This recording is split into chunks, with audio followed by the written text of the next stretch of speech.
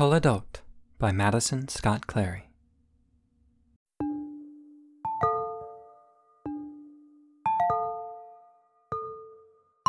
Yared Zerezghi, 2125.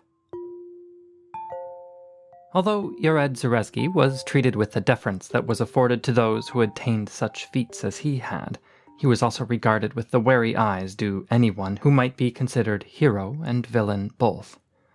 At least, he realized, until he made it to the airport. No one wanted to be there. No one wanted to sit through that liminal process.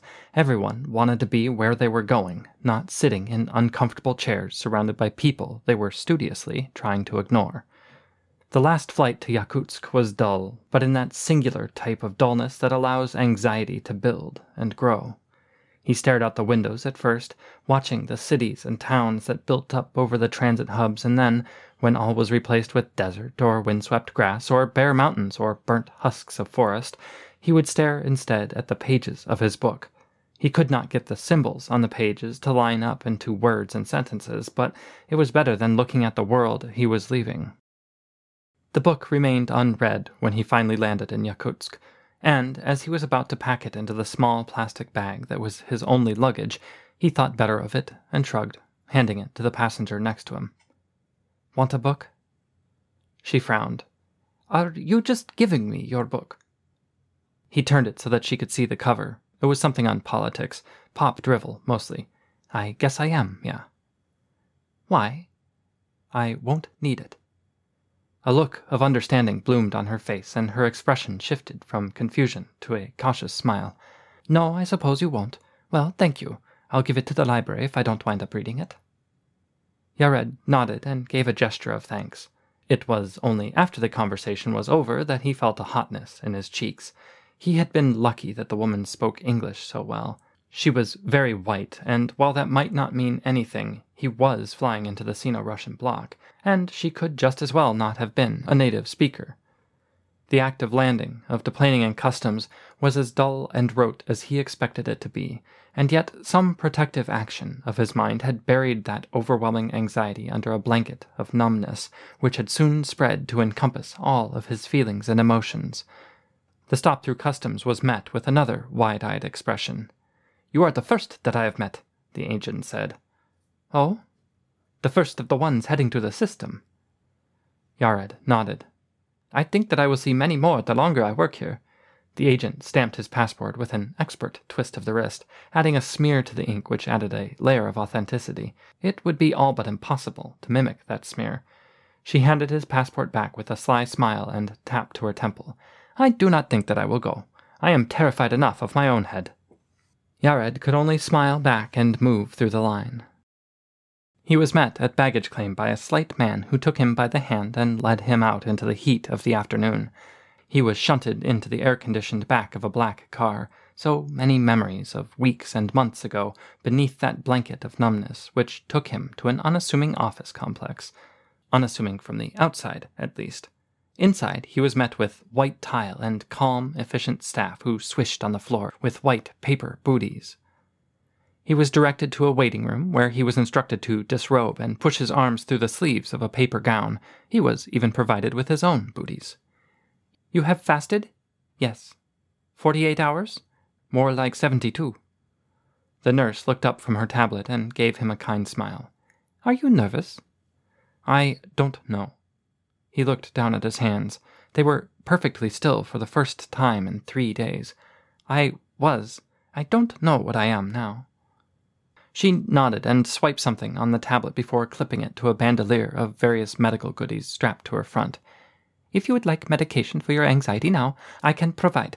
Your procedure is in 10 minutes, however. You understand the rush, so if you can wait that long, you will shortly not feel a thing." Her English had the same clipped, stilted accent of the man who had driven him to the medical center, of the customs agent, of all the flight attendants. He wondered briefly if it was some SR block accent, or if the overwhelming numbness had distorted all he heard. "Please, Mr. Zerezghi, if you would lay down here, I will place an IV, and we will get you to surgery immediately. You understand, yes? We are on a schedule, yes?" He nodded and did as he was told. The numbness, he realized, had extended to the physical as well, as he didn't notice the needle in the back of his hand until the nurse clipped a line onto it. The surgery was, well, Yared was something not quite awake, not quite asleep for most of it, but what he did remember was that it was in all ways unpleasant. The noises that drifted in and out of his awareness, the last remaining scent, the last remaining taste, both of some nickel-plated sourness that he could not place, the last remaining sight of light, just light. And then a stretching up of his arms while his feet remained anchored there on the bed. He stretched up tall, kilometers up, light years, so tall that he began to thin out, tapering in the middle until he thought he would snap. Whether there was any discontinuity or not, he did not know. He was simply there, simply standing in a cube of gray walls, gray ceiling, gray floor. It was lit by lights that seemed to come from everywhere and nowhere, and the lack of shadow was disturbing in a way he could not place. A soft, familiar voice spoke to him then, or did not speak to him. He did not hear it through his ears, but it was there, nonetheless, through something more and less than hearing. "Yared, can you speak?" He opened his mouth and exhaled in a gasp. His throat worked, at least, though everything was different. So different. Remembering, somehow, how to move, he tilted his head forward to look down at himself, naked but sharp and clear. He lifted his hands to look at them, seeing the same dark skin, the same well-trimmed fingernails. But no contacts, none of those silvery pads on his fingers. He rubbed his thumb over the spots where they had once been, then reached his other hand up to touch the back of his neck where the long familiar exocortex implant was missing. Smooth, soft skin, with only what hair and blemishes he remembered from this afternoon, from so long ago. He took another breath and let it out in a long, "Ah," then another and said, "Yes, I think so." "Fantastic," came the voice once more. Are you true name?" A soft chuckle, and then, "Yes, it is me, or a portion of me at least. You are still in the upload clinic system, which cannot easily fit, too." "So not in the system yet?" "No, but the transfer is nearly complete. You will not remember this encounter, I am afraid, but you will have new ones." The voice sounded as though it was smiling. "So very many new ones. I am just happy to see you move and hear you speak, as it means the same will be true cis side." Yared frowned. "I will not remember." "This instance is in a temporary location for the purpose of testing, so eventually you will either quit or be halted, yes." "But then I'll be in the system." There was a pause, and then a laugh. "You already are. The upload has completed, and I, the real true name, am speaking with you." "But I will die here." "Not die, no. You will quit. You are already living on." The words made him tremble. They were so final, which jarred against a tone of comfort, of reassurance. "I don't know if I'm ready for that." The voice still sounded like it was smiling. "There is little I can do to reassure you, so tough shit. You are already on the other side." And with that, Yared Zerezghi ceased to be. "Yared, can you speak?" He blinked open his eyes, confronted with a shape of black and white, then shouted and fell backwards. The shape that stood before him laughed and leaned down to offer a hand. "I will take that as a yes. I am true name. Do you remember me?" He stared up at the shape, something half-human and half-animal, a tapering snout and white-striped black fur, feminine form, soft tail, friendly eyes. "True name? The only time I know my true name is when I dream, yes." She was smiling, though Yared was not sure how he knew that. She wiggled the fingers of her offered hand, paw, and said, "Come on, let us get you up." Yared still did not accept the offer, looking around himself instead. He sat atop a small hill in a grass field, dotted liberally with dandelions. The sky was cloudless and blue above him. The sun stood on high. He shook his head, marveling at the sudden change from the cold clinic and unpleasant sensations to so prosaic a landscape, then took the offered paw at last, letting himself be helped to his feet. "There you go," True Name said. How do you feel? Naked, perhaps? He looked down at himself and started back from the animal. Yes. How do I... Picture yourself clothed how you wish. Your favorite outfit, perhaps. Picture that, and then want it. Want to be clothed. Squinting, his eyes shut, Yared did his best to think his clothes into being. He heard a laugh from True Name. Relax. Breathe in, and then when you breathe out, think of that outfit and say to yourself, Gosh, I wish I was wearing that right now. And then smile. Smile? That part is not necessary, but I find it helps with the newly arrived. Breathe in. Breathe out. I would like to be wearing that nice thob I got to try on. Smile. And he was. He felt the fabric hanging comfortably from his shoulders. It was not sudden or slow. He did not feel the transition. He was simply wearing the garment, as if he always had been. There, see? It will become second nature, and you will not need to smile or speak out loud. Yared nodded, breathed in, breathed out, and then the fabric had 2 gold brocade stripes heading down from his shoulders to the hem. Excellent! The skunk, as he now remembered her to be, clapped her paws. I figured you would be a fast learner after so long. Where are we? We are in a private sim. Usually, new arrivals show up in a gridded gray box, and then a guide will arrive and show them basically what I showed you. But you are something of a celebrity, at least among the circles I run in, so I pulled some strings with the Council of 8. He nodded absently, reached down and plucked at a dandelion. It felt real enough. Finally, he said, We are in a private sim. Usually, new arrivals show up in a gridded gray box, and then a guide will arrive and show them basically what I showed you. But you are something of a celebrity, at least among the circles I run in, so I pulled some strings with the Council of 8. You are not exactly how I pictured you. I've seen pictures of Michelle. What were you picturing? I don't know, he frowned. I guess I never really internalized the whole skunk thing. True Name smiled and shrugged. I look like this, rather like my Av back on the net. I can look. There was suddenly a short woman standing beside the skunk. The resemblance was clearly there in the shape of the profile and the way she moved, but for the fact that she looked like the photos Yared had seen. The human spoke. Like this, but that is not my preferred mode. And then she was gone, with just the skunk standing before him. What was that? I forked. I created a new instance of myself from that moment. I just let it slip back into that other form I remember. You can do that. She laughed. I can, though it does cost some reputation if the fork lasts longer than 5 minutes. And then it just went away? She quit, yes. And I can do this, too. Before she could respond, Yared breathed in, and then 2 of him breathed out. He let out a shout of laughter. True Name looked startled, then clapped her paws once more. Well done. Usually it takes new arrivals a few days to get to that point. Now, one of you have not experienced too much that is different from each other, so it doesn't matter which. One of you think, okay, I am ready to quit. And what will happen then? Then, nothing.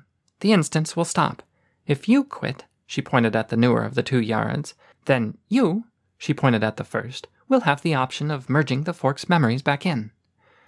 Will I feel anything? Is it like dying? No, Yared, it is fine. The experiences simply stop.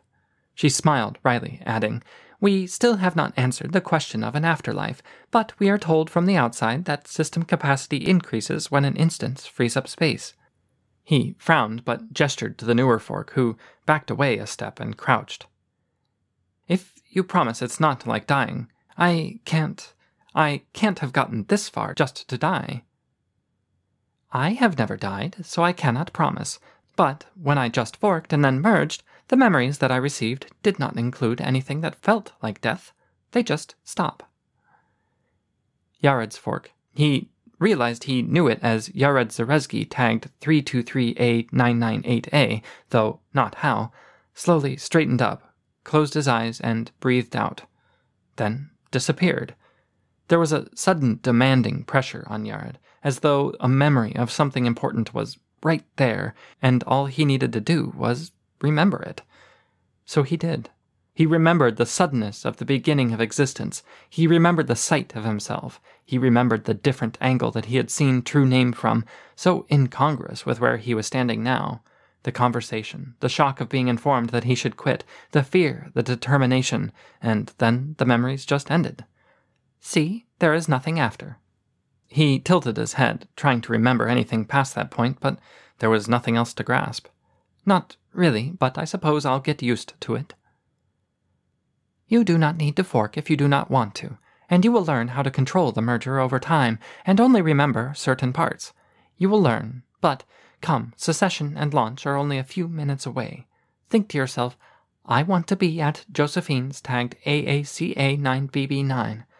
You will also get used to remembering those letters and Yared's eyes took a moment to adjust to the dim, steamy light of a restaurant.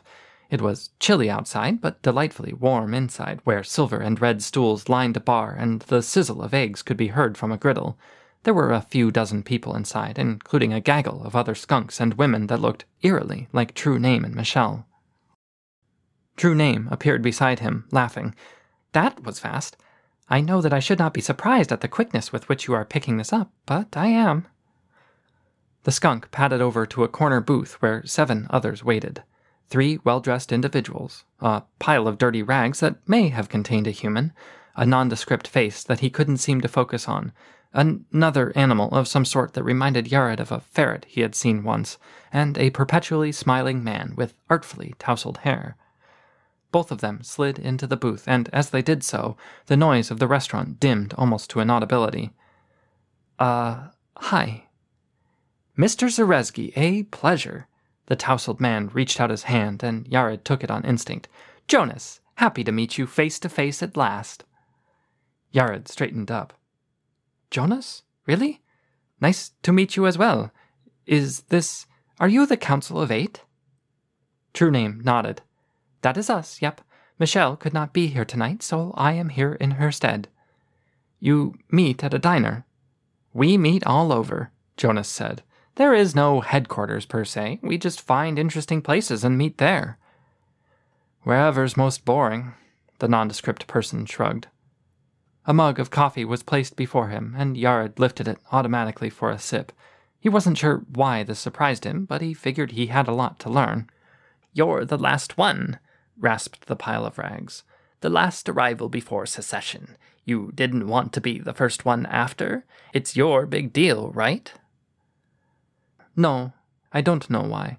I suppose just in case something goes wrong with the launch. Nothing will go wrong. There's a backup facility anyway, the ferret-shaped one said. Debar, by the way. Nice to meet you. The rest of the council introduced themselves. So, how long until secession takes effect? True Name asked. One of the well-dressed women tilted her head, then smiled. 10 seconds. Yared set his coffee down quickly as the table began a countdown. He looked around and then realized everyone was counting down, shouting the numbers, grinning and laughing and clapping. By the time they hit 4, Yared was counting along with them. 3, he shouted. This is what it was all for, he thought, sitting in a diner, drinking terrible coffee and meeting friends. 2! I dreamed for so long, and I get here minutes before it all happens at once. This is what it was for. 1! It was all for these smiling faces and complete and total freedom. Everyone began cheering at once. The windows lit up with a fireworks display. True Name stopped clapping in order to hug him around the shoulders, and after a moment's hesitation, he returned the gesture. This is why you wanted to be the last one, is it not? She murmured in his ear, just loud enough for him to hear. You greedy son of a bitch. You wanted to be the last one to join the party. He laughed. You know, I think you may be right.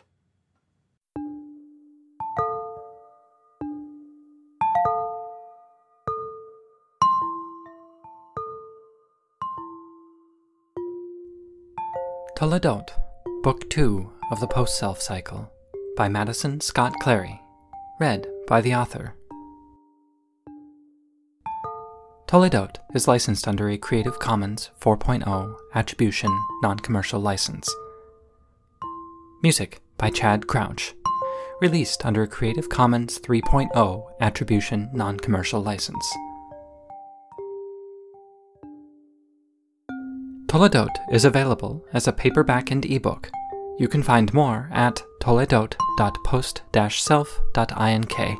That's toledot.post-self.ink.